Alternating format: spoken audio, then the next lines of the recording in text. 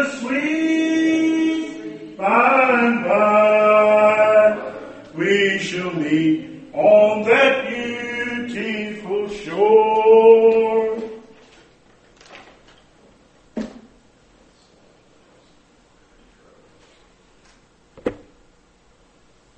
And now I know that I ain't much of a singer.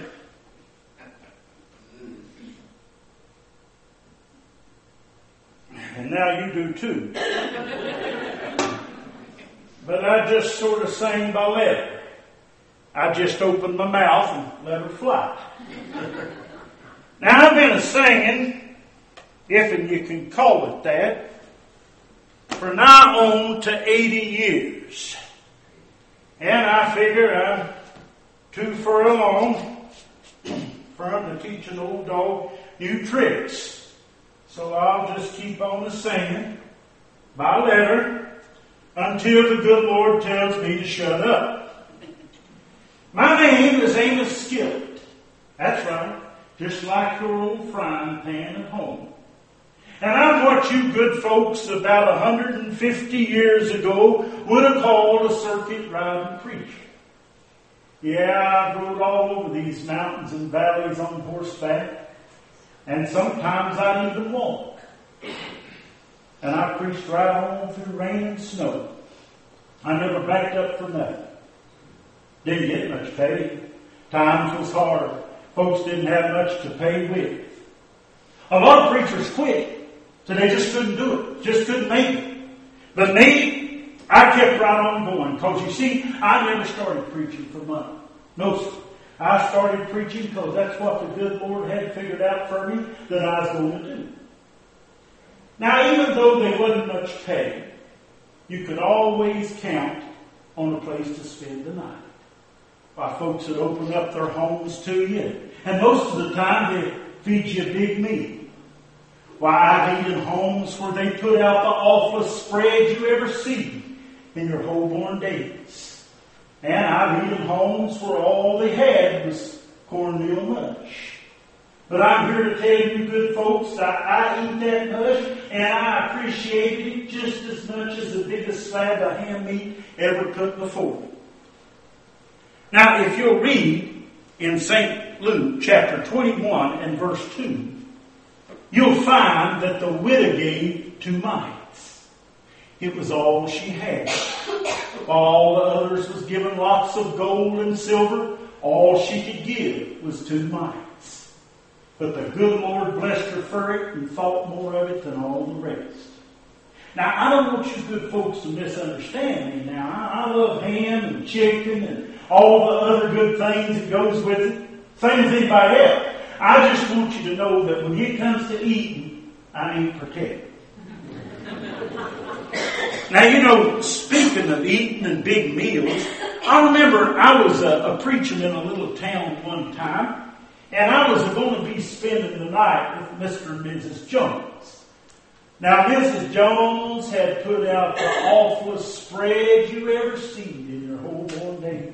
It was ham and chicken, big old cat head biscuit, jams, jellies, pickles of all kinds. And I was sitting there with a ham biscuit in one hand and a chicken leg in the other. And I says to Miss Jones, I said, you know, Miss Jones, I've been staying with you all off and on now for quite some time. And I don't know as how I've ever known the names of your 3 boys.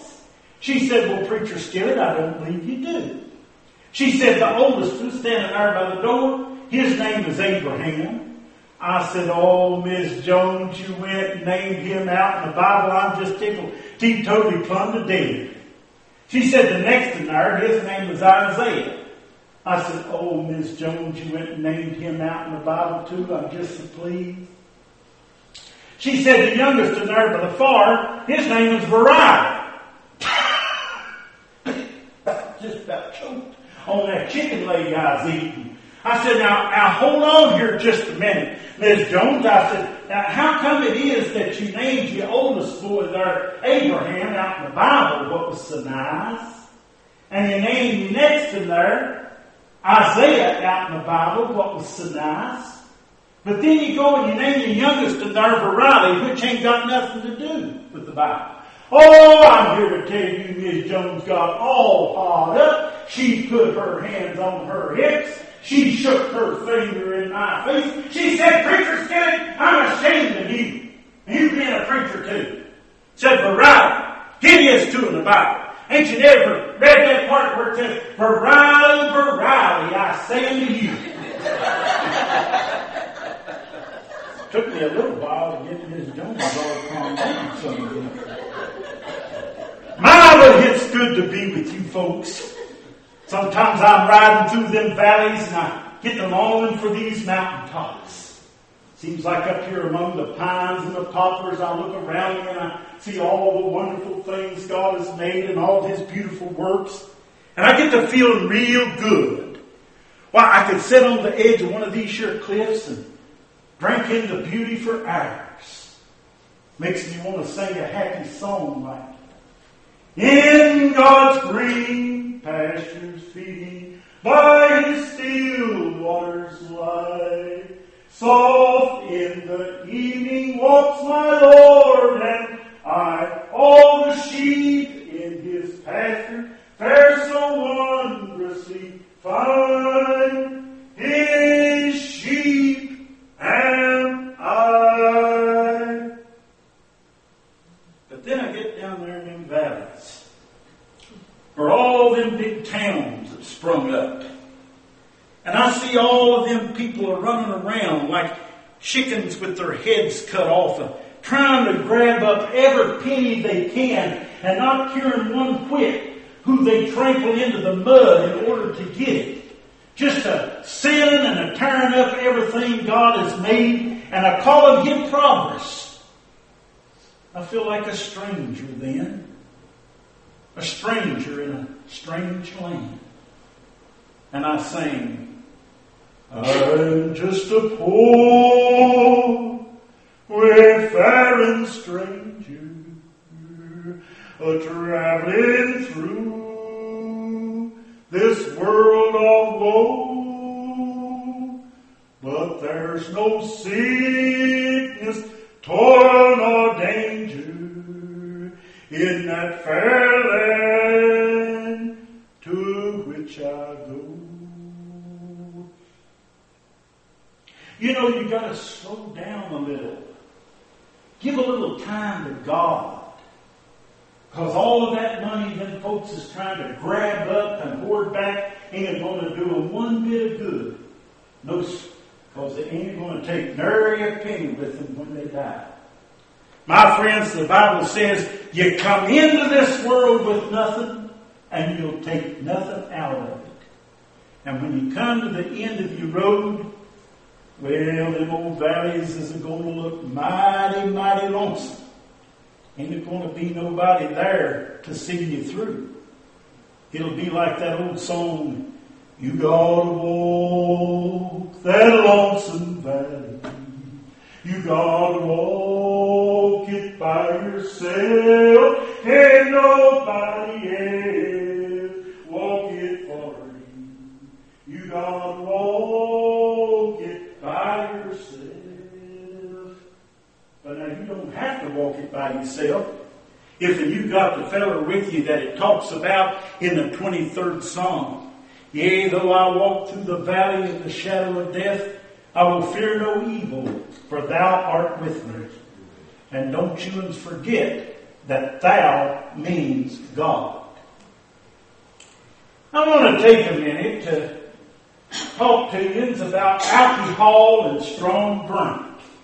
Now the Bible says wine is a mocker, strong drink is raging. All you got to do is look around you, see what it's doing to the young and the old alike, and you'll know what I'm telling you is the truth.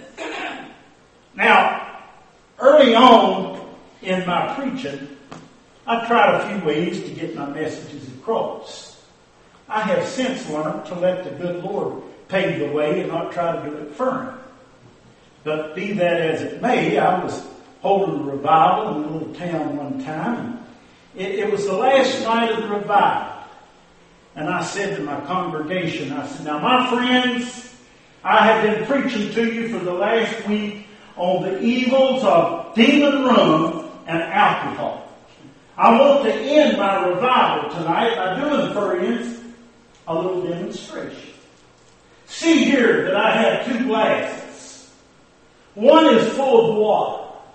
The other is full of liquor. Look here, I also have two worms. See what happens when I drop this worm in this glass of water. See how it wiggles around full of life. But notice what happens when I drop this worm in this glass of liquor. See how it writhes in agony and curls up and dies. And there was a little boy sitting on the front row, and I says to him, I said, "Son, can you tell me what you have learned from this here little demonstration?" And without batting an eye, he said, "Yes, sir, Preacher Skillet, sir, I sure can, sir. I have learned that if an eye don't want worms, I need to drink liquor." No, that wasn't at all what I meant. But we do learn from our mistakes, now don't we? Now I was visiting a friend one time. He lived in the city. Now I don't like cities. No, they're too big, just plain too big. But I was getting off the stage and I run into a feller and he told me that he was an atheist. Said he didn't believe there was no God. He didn't believe there was no hell. And he found out I was a preacher and he wanted to argue. He snarled his nose and said in a mocking voice, he said, "Now, Reverend, if you could prove one thing to me out of that Bible of yours that's true, well, I'll read it cover to cover." Well, sir, I didn't do a thing in the world but just reach out there and grab him by his nose. He had one of them big red tomato type noses. I know you see.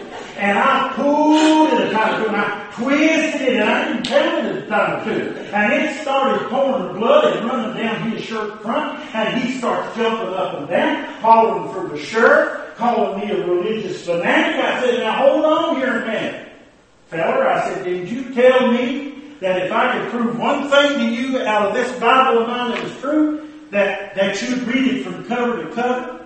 I said, "Well, if you'll read in Proverbs chapter 30 and verse 33, it says that a ringeth of the nose will bring forth blood." And it was just running down his shirt for the past time. I said, "Here, friend," I handed him my Bible. I said, "Start reading." My friends, you'll find that the Bible don't lie. I've heard a lot of preachers talk about how they come to be saved. Some will say, "Well, I was just a boy. I was just a boy." And some will say, "I was born into it now. I was born into it." Well, I'm here to tell you good folks that I was just flat out knocked and scared into getting saved. Now, back when I was a young feller, I was pretty rough. I chawed tobacco, drunk some of that moonshine, chased around after the gals.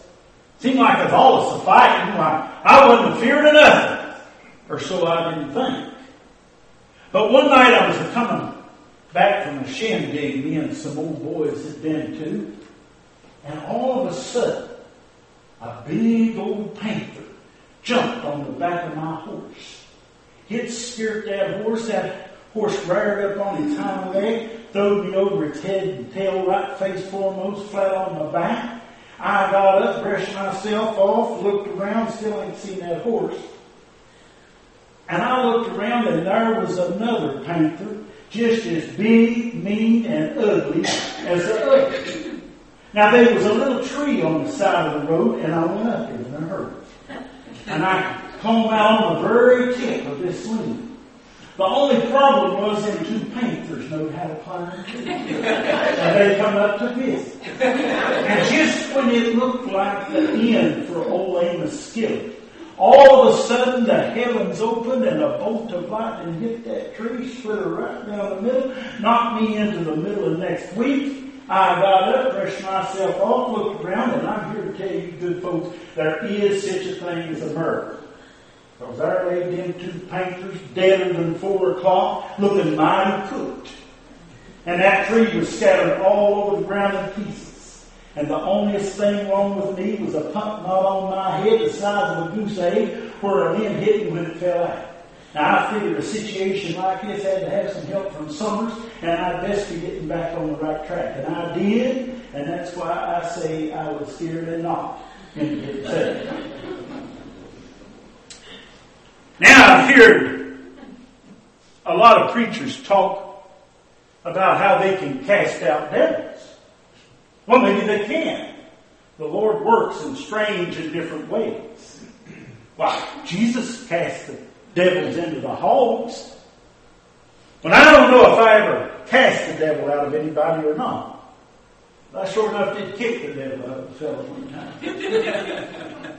He lived in a town where I preached a lot. He was the meanest man I believe I've ever seen in my life.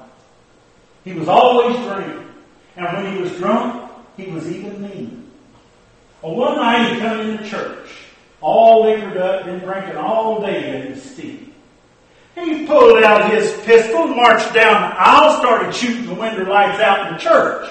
A piece of glass flew across the aisle and hit a little girl in the side of the head and cut her pretty bad. Now, when I see that happen, I know the good Lord didn't want anything like that going on in his house. And so I just politely marched down there. I took that pistol away from him. I grabbed him by his collar and the seat of his breeches. And I proceeded to kick the seat of his breeches all the way down to the river, where I held him under until he bled. Now, the next Sunday, the man come back to church. But I expect that devil is still paddling down the holster, don't you think? Sure enough. Now, sometimes a person feels like they have to put on a big show or some kind of airs or front to get their messages across. Now, it didn't take me long to realize there ain't nothing to that. No, sir. I believe in laying her right out there on the table for all the world to see, and don't go a hiding under no bushel. But I know the fellow one time, he was a preacher, and he felt like he had to put on some kind of show or something to get his message across. And what he would do, he would go into a town, and he would hold a revival all week. And on the last day of his revival, he would go into town, find him a little boy, give him a nickel, put him up in the rafters of the church where nobody could see him, and he'd give him a cage with a white dove in it. And then he would preach his sermon. And when he would get to the climax of his sermon, he would raise his eyes to heaven, raise his arms to heaven, and say, "Lord, send down the Holy Ghost." And when he would do that, the little boy was to let loose the white dove. And it would fly all around the church. Everybody would think that it was a sign from heaven. They'd dance and shout and get saved and fill that collection plate to overflowing. And he liked that part. And they'd all go home thinking that was the best revival they'd ever been to in their whole life. Well, now, on this particular time, he comes into town, he preaches all week. On the last day of his revival, he goes into town, finds a little boy, gives him a nickel, puts him up in the rafters of the church where nobody can see him, and he gives him the cage with the white dove in it. And that night he preached and he preached and he preached. And when he come to the climax of the sermon, he raised his eyes to heaven and he raised his arms to heaven and he said, "Lord, send down the Holy Ghost." But nothing happened. So he preached some more, preached some more, preached some more. He got back to the climax of his sermon and he raised his eyes to heaven, he raised his arms to heaven, and he said, "Lord, send down the Holy Ghost." But nothing happened. He took out his handkerchief and wiped his sweat, there's something right here. So he preached some more and preached some more. He watered that sermon all the way around, upside down, backwards, and finally got back to the climax of his sermon. He raised his eyes to heaven. He raised his arms to heaven, and he said, "Lord, won't you please send down the Holy Ghost?" About that time, little boy stuck his head over the rafters and he said, "Preach, sir. There's an old yeller cat up here, Donette, up the Holy Ghost. You want me to throw down the old yeller cat?"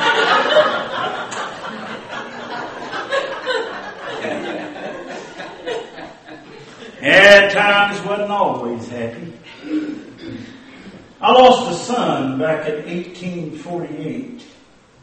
He was killed by Indians. But I don't hate him. No, times was hard back then for both sides. Most of it was over land. You see, the white man was breaking every treaty they made with Indians. They'd tell Indians they could live over here. Then somebody would come along and want that piece of land, so they try to get the Indians to move somewhere else. Well, after a while, naturally, the Indians got tired of it and they fought back. You see, the Indians had the right idea. They believed that the land belonged to God, or the Great Spirit to them, the same thing. Everybody used from it, took from it, and put back into it. Then we come along and we took the land away from the Indian. We took away from the land. We kept taking away from the land. And very seldom, if ever, did we put anything back. All you got to do is look around you and see what we've done to the land, and you'll know I'm telling you the truth. Everything that man is exposed to is a gift from God. To be used if need be, and to be preserved with infinite care until somebody does need it. Now, the Indians believed that, and they lived by it. But we just never could see it. Well, things got bad. The Indians got to raiding isolated farms, stealing cattle, killing folks. One day they raided a farm and stole a woman and her 3 young'uns. They got up some men from town to go after her. Me and my boy went along because I wanted to make sure that there was as little bloodshed and killing as possible. We chased them for about 10 miles before we realized that part of them had doubled back, and that caught us in the middle. I seen my boy go down, but there was so much confusion I couldn't get to him. Well, after a whole lot of bloodshed and killing, we finally got the upper hand, drove the Indians off, and got the prisoners back safe and sound. Thank the good Lord. As soon as I could, I went to my boy. He was almost gone. Just had enough breath for a few words. He said, "Paul, I love you and all, and tell little Jack to be a good boy." And then he was gone. He was just 16 years old. So young. So young. But I knew that God must have needed him up there more than we did down here, so you just have to shoulder your grief and go on. We spent the next few years trying to pull our lives back together, me and Maul and Jack. And then in 1861, that awful Civil War broke out. Our son Jack went off to fight as a Confederate soldier for the South.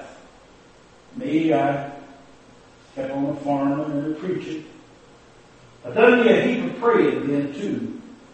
Praying that awful war would soon be over and our son Jack would be coming home safe and sane. But that wasn't how it was meant to be. The war drug on, and then one day me and Ma got a letter saying that our son Jack had died bravely defending the South. I was told where to go to pick up my son's body.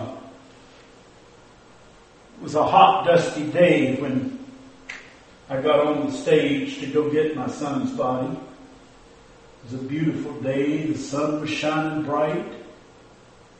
But there was no beauty for an old man's grief. An old man who had served God for most of his life and now had the only thing that mattered took from him. It would have been real easy then in my grief to question God. But then I remembered the words of John 3:16. For God so loved the world that He gave His only begotten Son. And I realized that my grief, though great to me, was small in comparison. And so I threw all my grief into a song. How long an autumn evening, an old man bent with age, he landed in a city from off of a dusty stage. Is this the express officer? I've come to meet my son. They told me that his train was due at this place 1:30. You've made a sad mistake, sir. I'd like for you to know this is the express office and not the town depot. You do not understand me, sir, the old man sadly said. He's not coming to me as a passenger, but he's coming to me dead. Just then a whistle pierced the air. The old man stepped outside to see a casket in a box lowered to the ground. Don't handle him so roughly, boys. He's our own darling Jack. He left us just as you are now. Look how he's coming back. It's broken his poor mother's heart. She sits and weeps all day.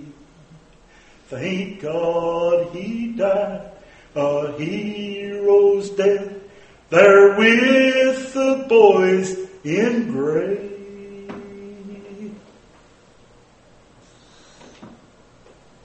After losing one son already, the loss of Jack was more than Mrs. Skillett could take. She never was quite the same again after that. Ah, Lordy, there's a lot of sadness in this old world. A lot of sadness. My friends, I preached me a sermon one time on the church house. Now, when I first started preaching, I preached in little one-room churches, little one-room schoolhouses, tents, brush arbors out under the stars. It didn't make no never minds to me because the Bible says, where a few are gathered in my name, there I will be also. And then they started building them fancy churches. Now, hold on, I ain't got a thing against fancy churches. Because it don't matter if it's the fanciest church ever was, or the poorest, plainest little church it ever was. If it ain't got two things in it, it ain't worth a hoot. Now the first thing it's got to have in it is God.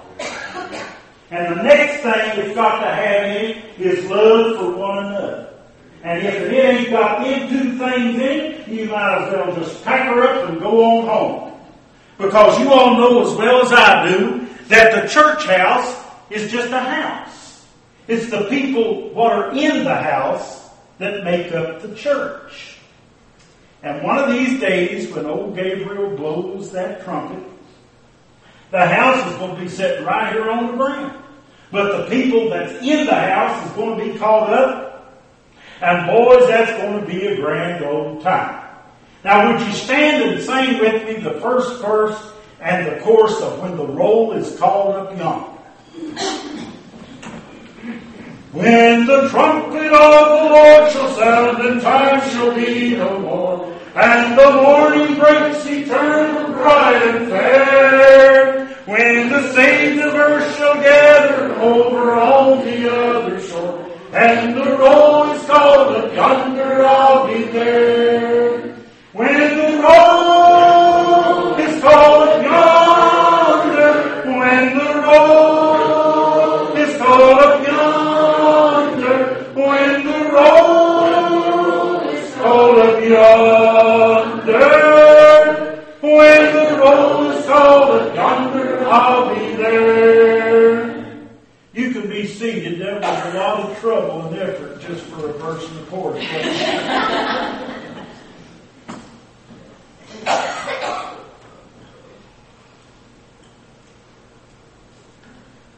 Well, I can see by the old turnip that it's time for me to go.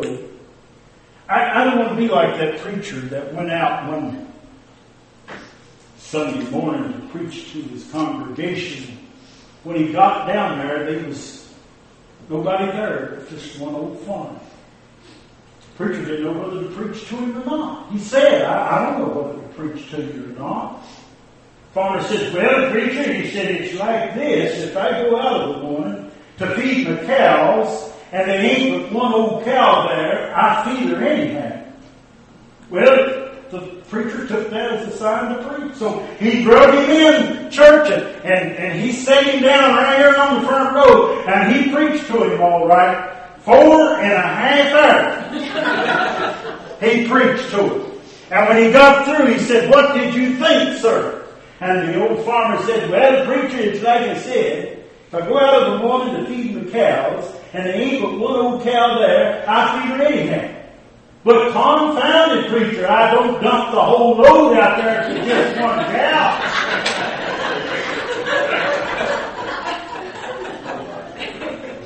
Now, I know when I leave this here church house, some of you's going to be saying to yourselves, I'm glad I come and listen to old Amos Skillet talk.